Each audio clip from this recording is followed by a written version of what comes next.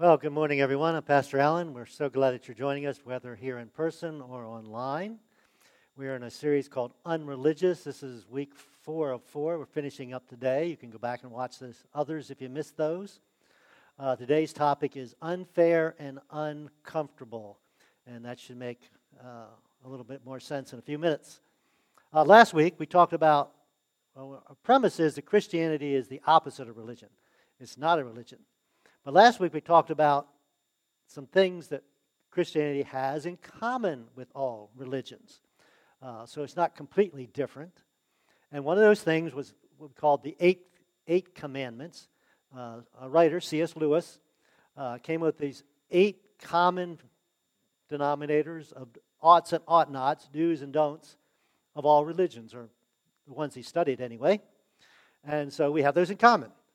Christianity with other religions. The other thing that we all have in common is failure. No matter what even if you're not a religious person, you have some kind of set of oughts and ought nots, and you don't meet them. And so we are all failures. That's something we all have in common, no matter what religion we might follow, or even if we don't follow religion. We all have failure. Now, where the difference comes, and it's huge, is what do you do? What do you do about your failure? In most religions, there's steps to do. And Christianity, we're going to tell you it's already been done for you. Completely different. And so, in Christianity, God loved us enough to send His Son Jesus to earth to suffer and die and pay for our sin, so we don't have to pay for it, and we can have a relationship with God and our sins forgiven. That's been done for us. So, we said the law, excuse me, the purpose of the law is to show us that we are failures, that we can't keep. I may need somebody to bring me a drink, please.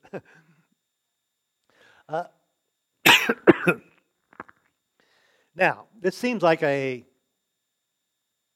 intellectual argument.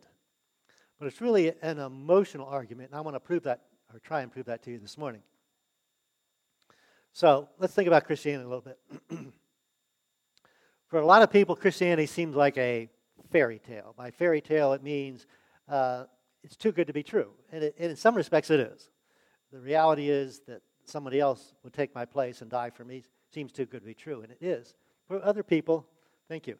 And for other people, it is... the whole idea is a fairy tale. It really isn't anything, God out there, or religion, that means anything.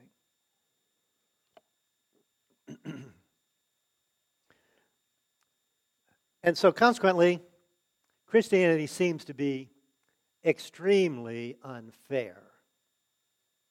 At least in religion, I get to earn my way to God. In Christianity, somebody else has done it for me, and that makes me a little uncomfortable. And it's too easy.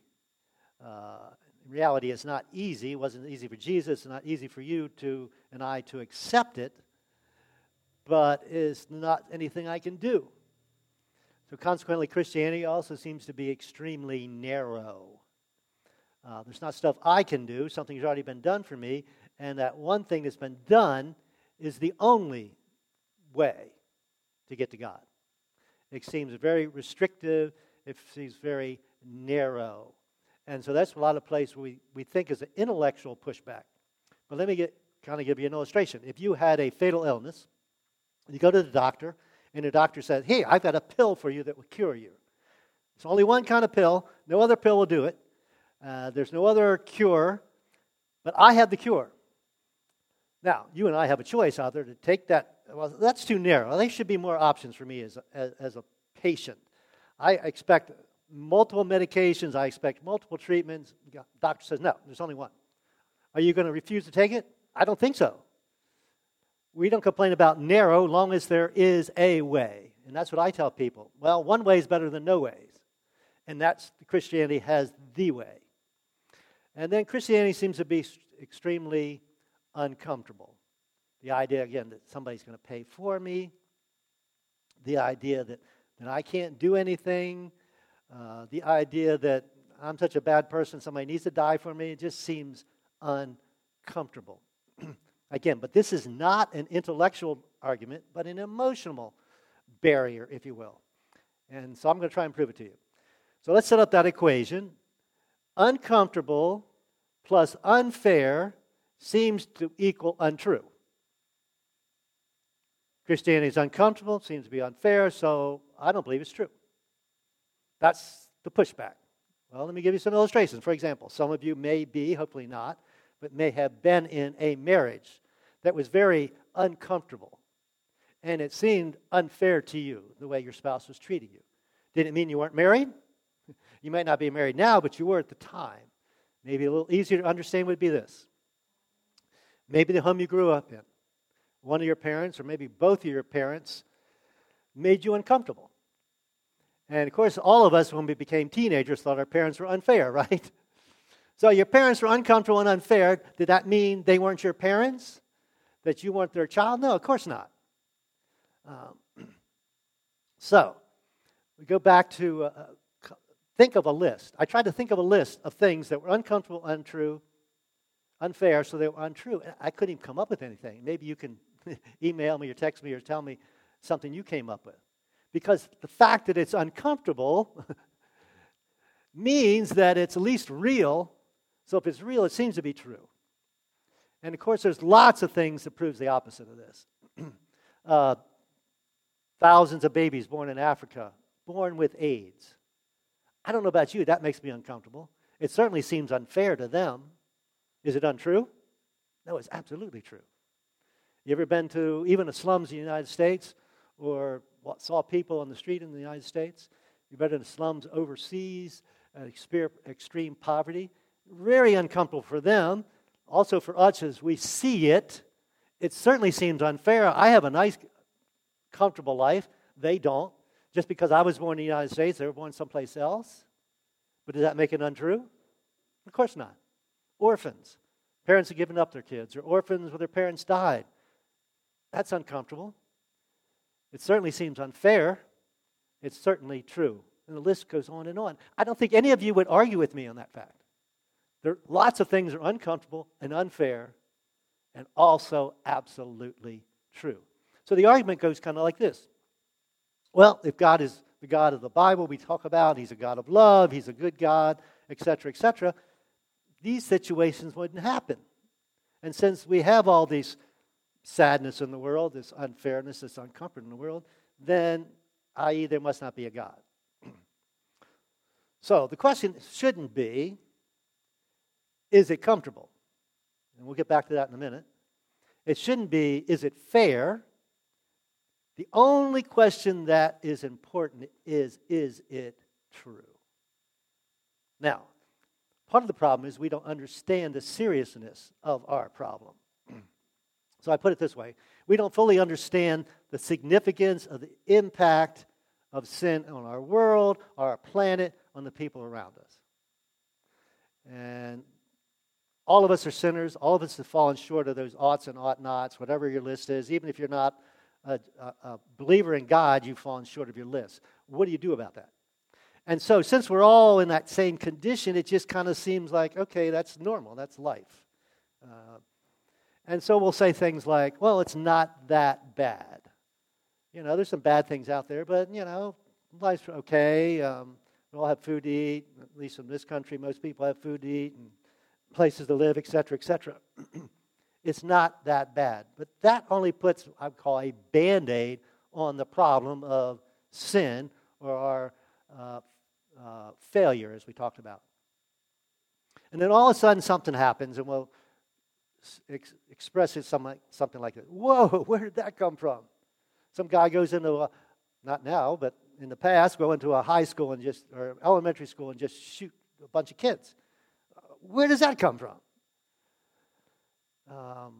You can think of other things. And the question is, the reality is, we don't understand how really broken mankind is.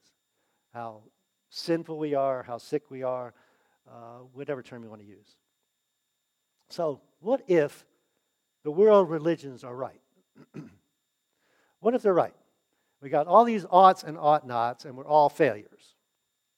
And we feel guilty about our failures. And we could call that our conscience. We could call it God, conviction of the Holy Spirit, whatever you want to call it. What do you do about that? And what if our situation is worse than we thought? This sin problem, if you want to call it that. What if it's worse than we thought? And so, consequently, we don't like to think it's that bad, so we even don't even like the word sin anymore. We use the word, make mistakes. We're mistakers. Well, let me try and illustrate that, what mistakers are. When I'm adding or subtracting in my checkbook and I make a mistake, that's a mistake. If I cheat on my wife or if I kill somebody, that's not a mistake. We, as Jesus followers, would call it sin. It's a crime, even in our culture.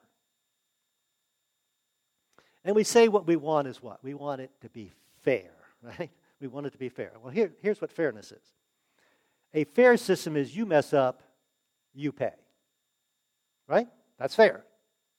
And we used the illustration of speeding ticket last week. So speeding down the highway, you go to court, you were going 20 miles over the speed limit. You messed up, you pay. So you get a fine, a couple $100 fine. That's fair. Is that what you want? That's not what I want. Do you want justice? That's what's just in those circumstances. What do we really want?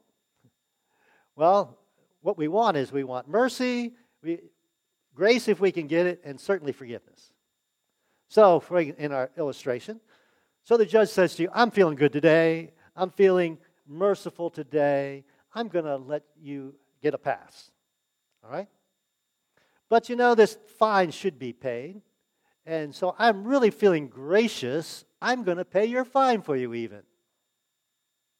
And so consequently, you are what? Forgiven. Now, ideally speaking, that's what we'd all like to happen when we went to court for our speeding ticket, wouldn't we? And in our sin problem, that's truly what all of us want, not fairness and comfortable. We're going to talk about comfortable. There is no comfortable way to deal with sin. I couldn't think of an extreme enough example, but what comfortable way is there to deal with a mass murderer or a child molester? Is there a comfortable way to deal with that? No, there isn't.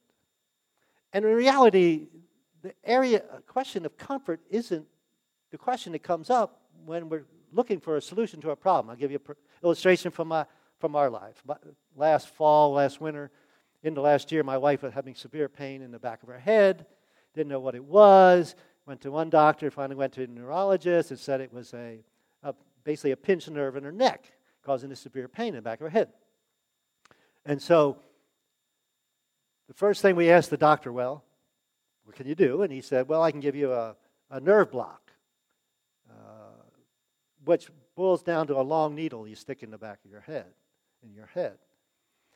Now, of course, our real serious question was, well, is it going to hurt? Is the needle going to hurt? No, we didn't even ask if the needle was going to hurt. Is this going to help? And the doctor said, yes, it should help. So my wife had it done.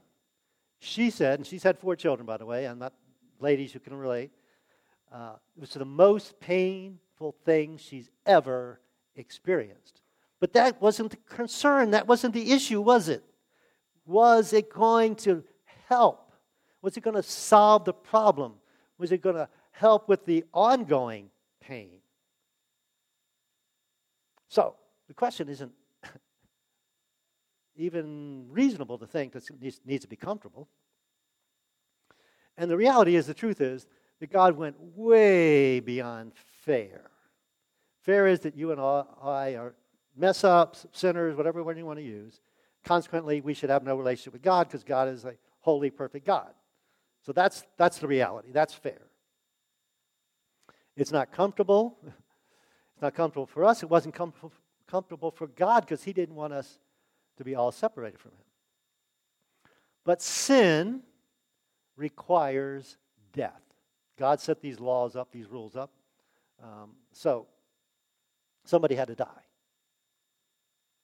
And so consequently, God loved us enough to send his Son to die for us. That's the gospel.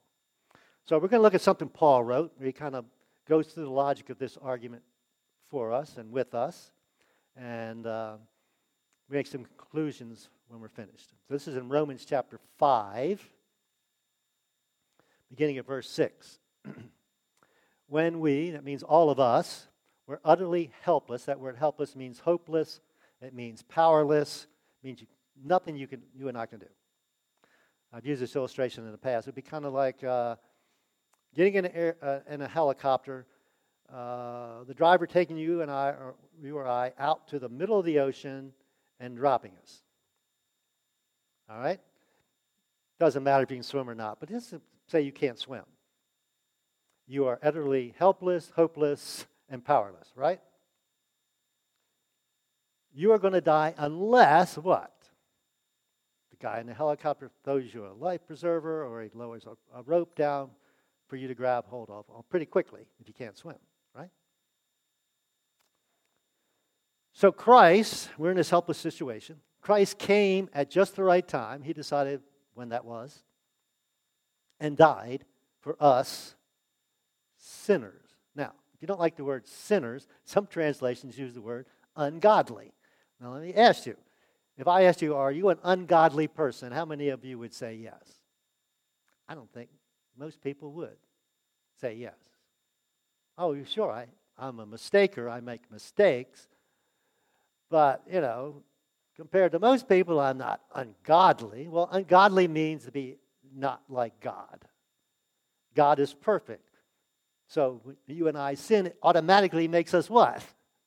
Ungodly, even though we might not like the term. But, we kind of dumb it down by comparing ourselves to people in prison or whatever, right?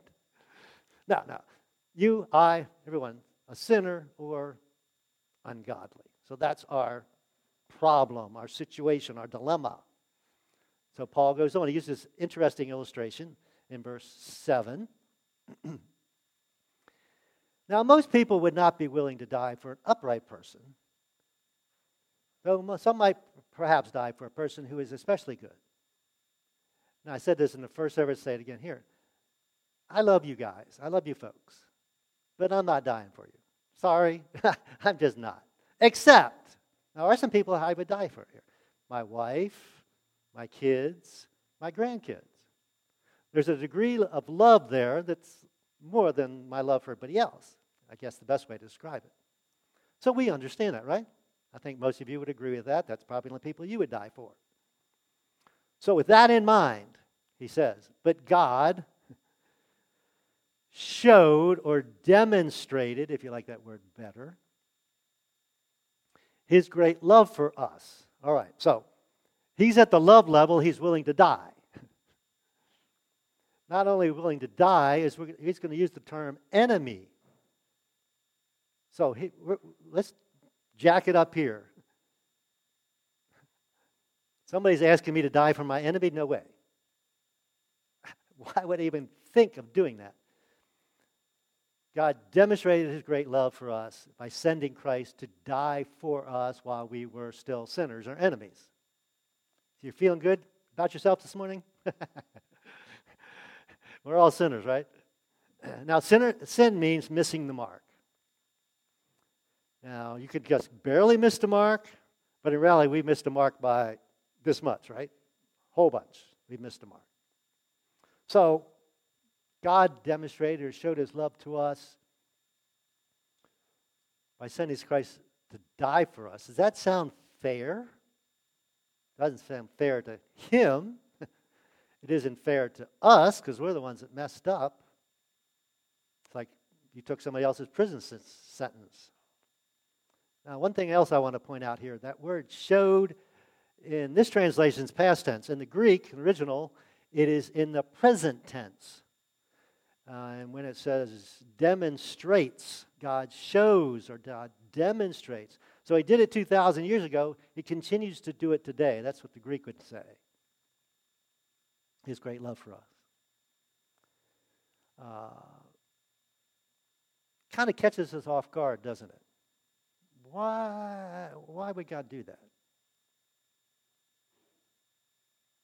And then he goes on to explain the ramifications of the results. He says, and since we have been made right in God's sight, meaning we're not seen as sinners. We're seen as godly. Mind-boggling, right? Since we've been made right in God's sight by the blood of Christ, again, the cost, He, meaning God, will certainly save us from His condemnation or wrath or punishment. So we're no longer at odds with God. We are no longer need to be recipients of the death or the punishment. It was all put on Jesus on the cross. And so, quote unquote, we get to go scot-free, kinda. Again, seems too good to be true. And then he uses a comparison of friendship and enemies. He says, for since our friendship with God was restored, relationship was reconciled, or it was changed by the death of his son, while we were still his enemies. Again, all right, I'm still ungodly, I'm still a sinner. Maybe not as bad as some other people, but I got plenty. In that state, God decided He was going to love me enough as an enemy to send His Son to die for me. Again, it's just beyond our comprehension almost. Enemy means opposed to. So while I'm opposed to God, God is going to die for me. And we're saved through His life of His Son. It means we're at peace. We're friends again. So consequently, so what? What's your reaction? Well, should be a reaction. Should be my reaction. So now we can rejoice. Hallelujah, right? I have this wonderful new relationship with God. Not because of anything I've done, but because of our Lord Jesus Christ had made us friends with God. He's bridged the gap. He's taken the punishment. Can you imagine doing nothing in response to that? That kind of love? So, my perspective, Christianity offers the most just system in an unjust world. Debt had to be paid. Somebody had to die. I can't. I'm already messed up. So God loved me enough to send His Son to die for me, to take care of that. So His justice was fulfilled. Sin required death, even though we live in a sinful, unjust world. It's not comfortable, but doesn't mean it's not true. So what does it mean? Well, I'm going to give you three things it means. First, everyone is welcome. Everyone is welcome. All other religions have restrictions, right? You have to do this to be in this religion, whatever it might be. Christianity, no. Everybody's welcome. Doesn't matter where you were born, what you've done, how old you are, how smart you are, what color your skin is, what your political beliefs are. Everybody is welcome. Only quote-unquote religion where everybody's welcome. Secondly, everybody gets in the same way. Some religion, if you got more money or if you're a better person, you get in a different way. But Christianity, everybody gets in the same way. It's Jesus. Again, it's narrow and consequently it seems offensive, but there is a way. Again, it doesn't mean it's not true. And thirdly, everyone can meet the requirement. There's some religions in the world that I can't meet the requirements of. You can't meet the requirements of. But Christianity, everybody can meet the requirement because the requirement's what? Faith, belief, trust, whatever word you want to use, in the gospel, the fact that God loved us enough to send His Son to die for us. And He rose from the dead and conquered death. And my sins can be forgiven. I can have a relationship with God here on earth and spend eternity in heaven. Everybody gets there the same way. Through Jesus, by faith. So let's compare them. Religion, you have to good your way to God. I don't know what you do about all those mistakes we would call sins. I think the common concept is I'll try and make up for it, but you really can't make up for them, can you? I mean, when I hurt somebody, I can ask them to forgive me, but I really hasn't made up for it. And the worst problem is it leaves you wondering. If you ask these folks, are you going to go to heaven when you die? They'll say what? I hope so. Well, wait a minute. This is way too important to just hope it's going to work out in the end. Especially when we're giving the formula or the solution that we don't need to doubt. And many Christians, when you ask, you're going to heaven when you die, will say that they hope so. Well, no, you don't have to hope so. Do you believe the gospel? Do you believe that Jesus loved you enough to do that? Did you trust it? Did you put your faith in it? Did you ask for forgiveness for that? Then you're going to heaven when you die. God doesn't turn anybody away that meets those requirements. You don't have to wonder. So what's better than religion? Way better than religion. That's grace. That's God's grace, right? He loved us while we were yet sinners, enemies, whatever. That's also God's judgment. Justice has been fulfilled. Now, I know some people, I have friends, relatives that don't buy it. And you may not buy it. But it's not an intellectual argument to say just because it's uncomfortable and it seems unfair by whatever your fairness judge, how you judge fairness, that does not mean it's untrue. In fact, it just kind of means the opposite. Hopefully I helped prove that to you. So that's my what I want to leave with you this morning. Excuse me. I want you to think about. Christianity can be unfair, again, under your evaluation of fairness, and uncomfortable, and I agree it is uncomfortable, and still be absolutely true. And God's invited you, He's invited me, He's invited everyone. God did what you and I could not do, fix our relationship with Him. So let me pray with you, and then we'll have the privilege of celebrating the Lord's Supper together. Lord God, thank you that you did what we couldn't do. There's no way we can do it. We can't fix ourselves. We can't undo what we've already done. There's no solution to that. We can't do enough good stuff to balance it. But you loved us enough. While we were still in that state, while we're still enemies, but still ungodly, that you sent your Son to earth to suffer and die just so that we would have this option. There's no guarantee any of us would accept your gift, your gracious gift, but just in case. And so the gap could be bridged, that we would no longer be separated from you. We would no longer be your enemies. You call us your friends, close friend, best friend. So God, we thank you so much for that. And if anyone's listening or anyone's here has never stepped across that line, we just pray for you this morning, that you would realize it's more an emotional barrier than it is an intellectual barrier. And maybe it feels uncomfortable and unfair, but is it true?